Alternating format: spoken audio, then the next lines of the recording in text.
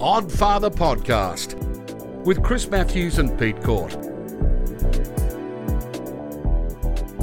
Hi, this guy here is Chris. He used to be a research scientist in the field of molecular biology until, he reckons, God told him he wanted him to look after a suburban church. And this is Pete, who used to be in commercial media until he became a novelist and started teaching people how to be highly creative.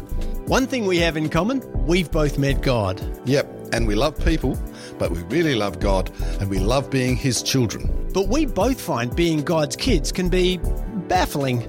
So, that's why we got together, not to find the answers, but to try and find the right questions. For the first time ever on The Odd Father, we have a special guest. Aiden, how you doing, bro? Am I the first one? You're the first person in studio. Wow. For legal reasons. We haven't been able to have anyone in here. Thanks, guys. No, it's privileged. It's great to have you in. A lot of folk have been putting in questions on the email and emailing in questions, which has been rather challenging. Yeah. Which is great. But first time we've managed to drag you in. Wanted to do so because you're a radio talker and you're used to being in this sort of situation. Sort of, yeah. Aiden in the Arvo is where most people would know you from, if not your podcast, Songs That Changed You. Yes. Just quickly, that basically is an interview or a chat with somebody who's well known or has a great story, and they tell you about the song that changed them. Yeah, so I guess it's hard for people to talk about their faith. In a lot of circumstances, it doesn't just organically pop up, but people do seem to get excited to talk about a song. That's true. Isn't it? And when the two intersect, I think that's kind of where my podcast sits, where we can discuss somebody's faith or a part of their journey and battle with God and that sort of relationship that they've come to through a song that's led them there. So that's what the aim is. Yeah, what I find amazing is that everybody has that thing. Everybody has that, God was such a, or I was stoned, everything was horrible, and nobody's going to come up to you and go, hey, Aiden, how you going? Let me tell you about how my life sucks.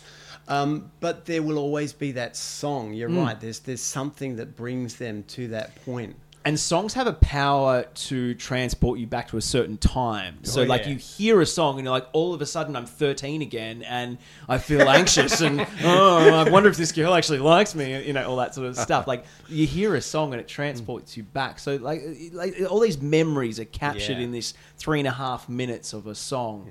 Yeah. And it's really awesome to sort of have those conversations with people and things. And I know from my own story, listening to those songs now, they come up and you go, it's still all there, but the healing has happened, which is really cool. Yeah, and I say a song that's changed you, but some people have multiple. There's different moments in people's lives, and some of them are big, over the top type stories, and some of them are just little stories like tiny things, I heard this song and found out a friend was into it and now we're friends and we've been friends ever since type thing. I found my clique, I found my niche, I found my people through that song. It's cool. Would you have one, Chris, a song that changed you off the top of your head?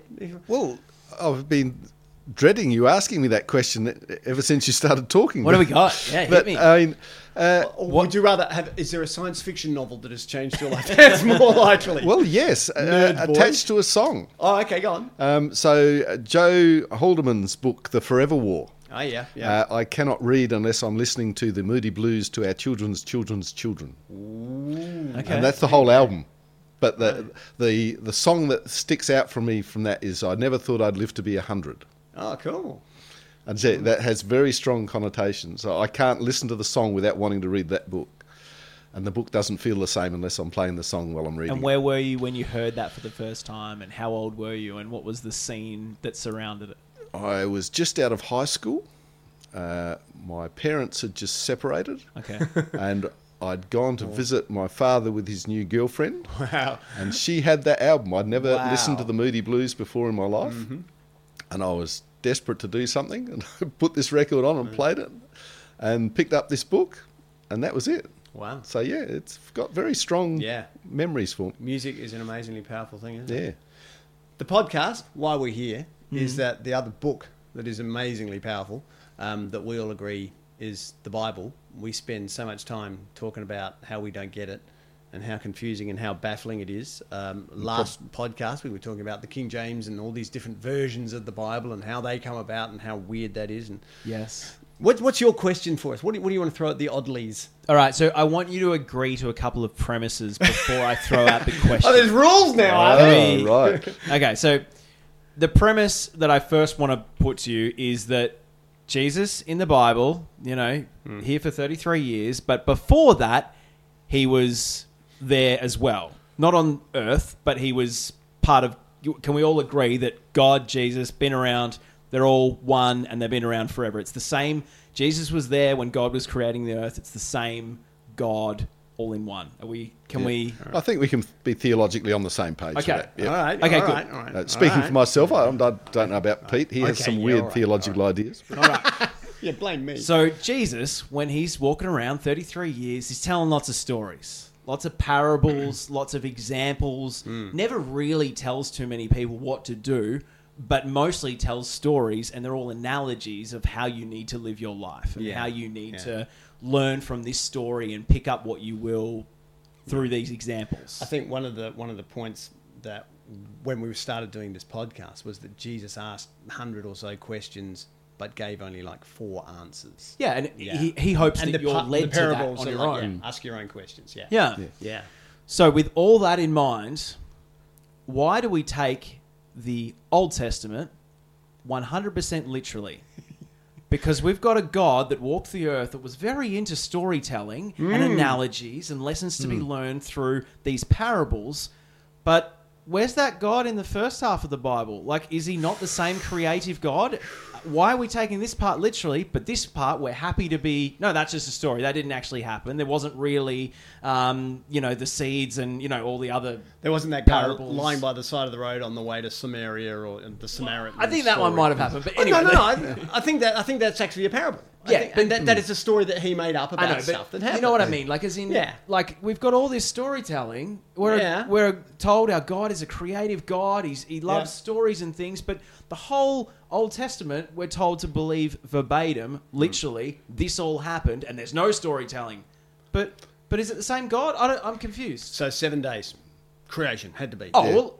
I mean, that sort of thing. That sort of thing. Yes. Well, there really was a giant sea monster that swallowed up a person, and he lived in there for a few days, and then spat him out. Like, or 2 of each type of animal came to a boat, and they all got along harmoniously inside this boat. And look, I'm not mocking. There's no part of me that's pointing out which story it is that I think. You know what I'm trying to say? Like, I just think there's a lot of storytelling there. Well, I think what you've missed is the fact that the Old Testament is called that because it's old, and therefore it has a gravitas. Which basically means old things lose their sense of humour. Well, that's the thing, isn't it? Like, we've translated that so many different times that surely there's some parts that were meant to rhyme, and they don't rhyme anymore because we're in a different language. That's very true. In fact, there are stories that... Well, let's get controversial here. There were stories that were written for the Jewish version of Saturday Night Live. Okay. And the story of Jonah and the whale. Yeah. I was going to say Daniel. I'm thinking, no, that wasn't a whale. He's with the lions. Yeah. So I get my gravitas stories mixed up. Jonah and the whale, and of course that's a really bad way of describing it, because do you know how the whale gets 3 sentences? Yeah. In the whole thing. Yeah. There's 4 chapters in Jonah. Yeah. The whale gets 3 sentences. So it's about Jonah. But if you read the first section of Jonah, apart from the fact that his name is a joke, because we know that Jonah was a pretty crap prophet. Right. He's mentioned elsewhere, the Book of Kings, I think. That's right. And he's a prophet for a king who's pretty lousy and dodgy. And they're the dodgy brothers, basically. And so... the first line says that the prophet Jonah, son of Amittai, I think it is, which translated means faithful son of dove. And of course, if you'd said that to a Jewish audience at about the time it was written, they'd have laughed their heads off. Right. Because they knew Jonah wasn't. And there's this whole story about how God speaks to him and he goes down to Joppa, down to the docks, down to the ship, down to the bottom of the ship, and goes down to sleep. Yes. And there's this cascading rhyme that goes in it, which is setting an audience up for a ridiculous scenario. It's equivalent of the wheels on the bus go round. And so there are these hooks in the Jewish the Hebrew part of the story that we never get in English. Yeah.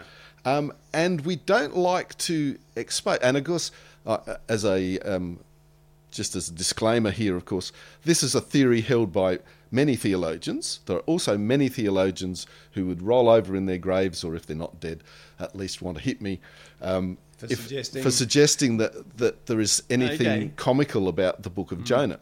But the Hebrew lends itself to that. It was a cautionary tale told to make people laugh, because for anybody who's preached knows that if you can make the congregation laugh, they will never forget what you said. Yeah, absolutely. And I don't think that's the only one. So is the God telling the story of Jonah, always the story of Jonah, is that the same as Jesus talking about camels going through the eye of a needle, or whatever the stories of that Jesus tells that are also quite satirical? I think so. He's trying to get a point across, and the point is, one of the funniest points in Jonah is that this ship that he's on, he gets them to toss him overboard. Throw him over, because he's the one causing all the problem. Yeah. These people then go to make landfall because the storm goes away. The first thing they do is go to a temple and give their allegiance to Yahweh. And so there's this whole thing about the prophet of God is off on a wild goose chase, and all these heathens he's on a boat with give their lives to the Lord. Yeah. And it's like, who are these men of God we're supposed to be following? Yeah. This Jonah doesn't sound like a really great example of a prophet to me. Yeah, well, so I just feel like we get so bogged down as Christians with 7 days and all this stuff where it's like, if you don't believe that, you're not a real Christian and stuff. Whereas I kind of go, I think there's a lot more storytelling there as to which story it is, whether it be Jonah, whether it be creation, whether it be Noah's Ark, or any of the other stories. I just don't think we should be holding ourselves to this, it all has to be 100%. That's what happened. Yeah. Because why can't God be teaching us a lesson through that story? Yeah. And I think that's a really powerful place to get to be able to. And we were talking about this in the last podcast about being able to just sit back and be with the stuff that you don't understand until you do understand it, and talking with others. I was reading Ezekiel. He's nuts. Ezekiel is that's not an easy book to read. But God's just throwing stuff at him, and he's doing all this weird stuff, and people are getting killed left, right, and centre. And there's one bit where God says to Ezekiel that, I want you to cook bread. Here's all this stuff. I want you to cook this bread, and I want you to cook it over dried human poo. That's it, dried human excrement. That's what he says.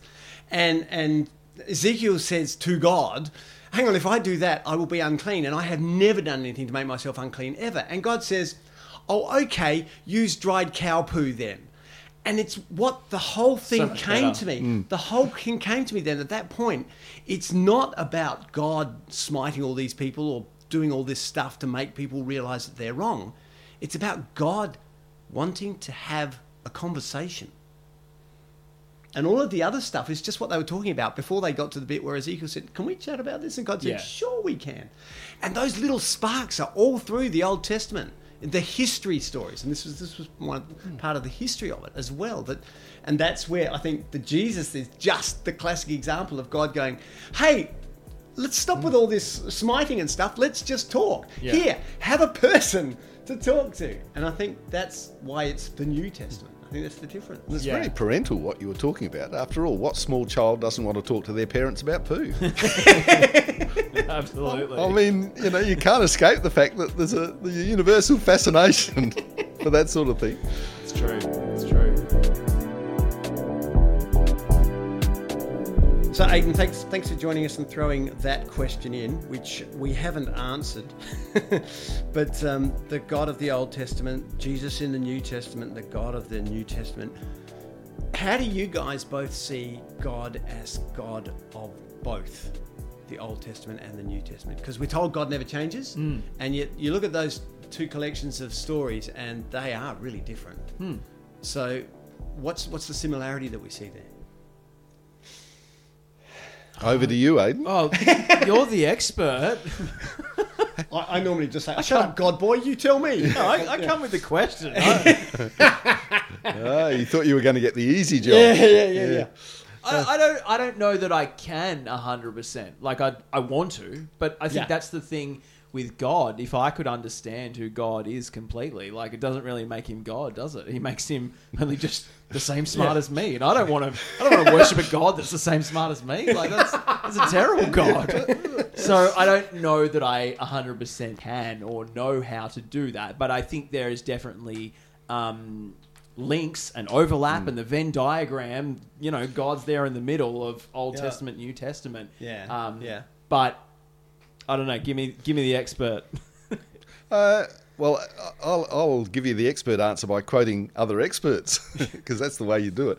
I love what the Bible Project uses their tagline. Yeah. It's a unified story that leads to Jesus. Yeah. Right. And I think that is where you see God in the Old Testament far more, or far less, should I say, the smitey, sitting up in heaven on a rock with a button type of God, because it's leading to a crux, if you like, of a decision moment. Literally a crux, isn't it? A cross even, yes.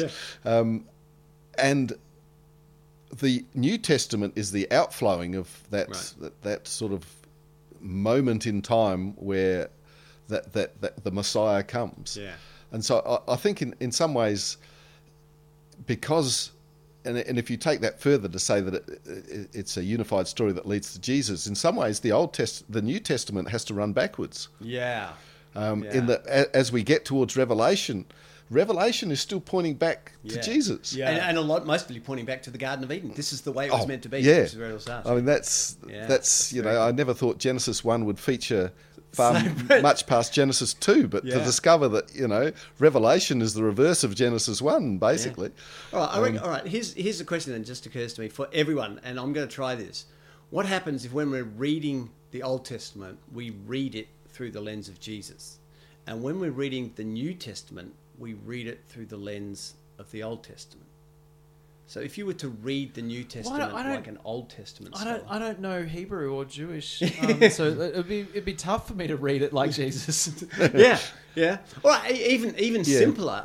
And I think we just touched on what happens if you read the New Testament from the standpoint of Genesis, of the Garden of Eden. If you're standing in the Garden of Eden reading the New Testament, it would make an enormous amount more sense.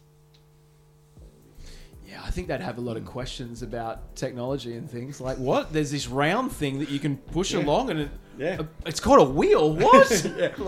And why are you wearing clothes? Yeah, what's going on with that? That's going Wine. Tell me more about that, please. Aiden, thank you so much for coming in. Thank you for bending brains and taking the time out. Songs That Changed You podcast drops every Wednesday? Yeah, Wednesday or Tuesday, depending on how organised I am. But yeah, you can find it in Apple Podcasts, Spotify, wherever you got this one. It'll be in the same place. Songs That Changed You. It is brilliant. Aiden in the Arvo. We'll see you on the radio. Thank you, sir. Thanks, guys.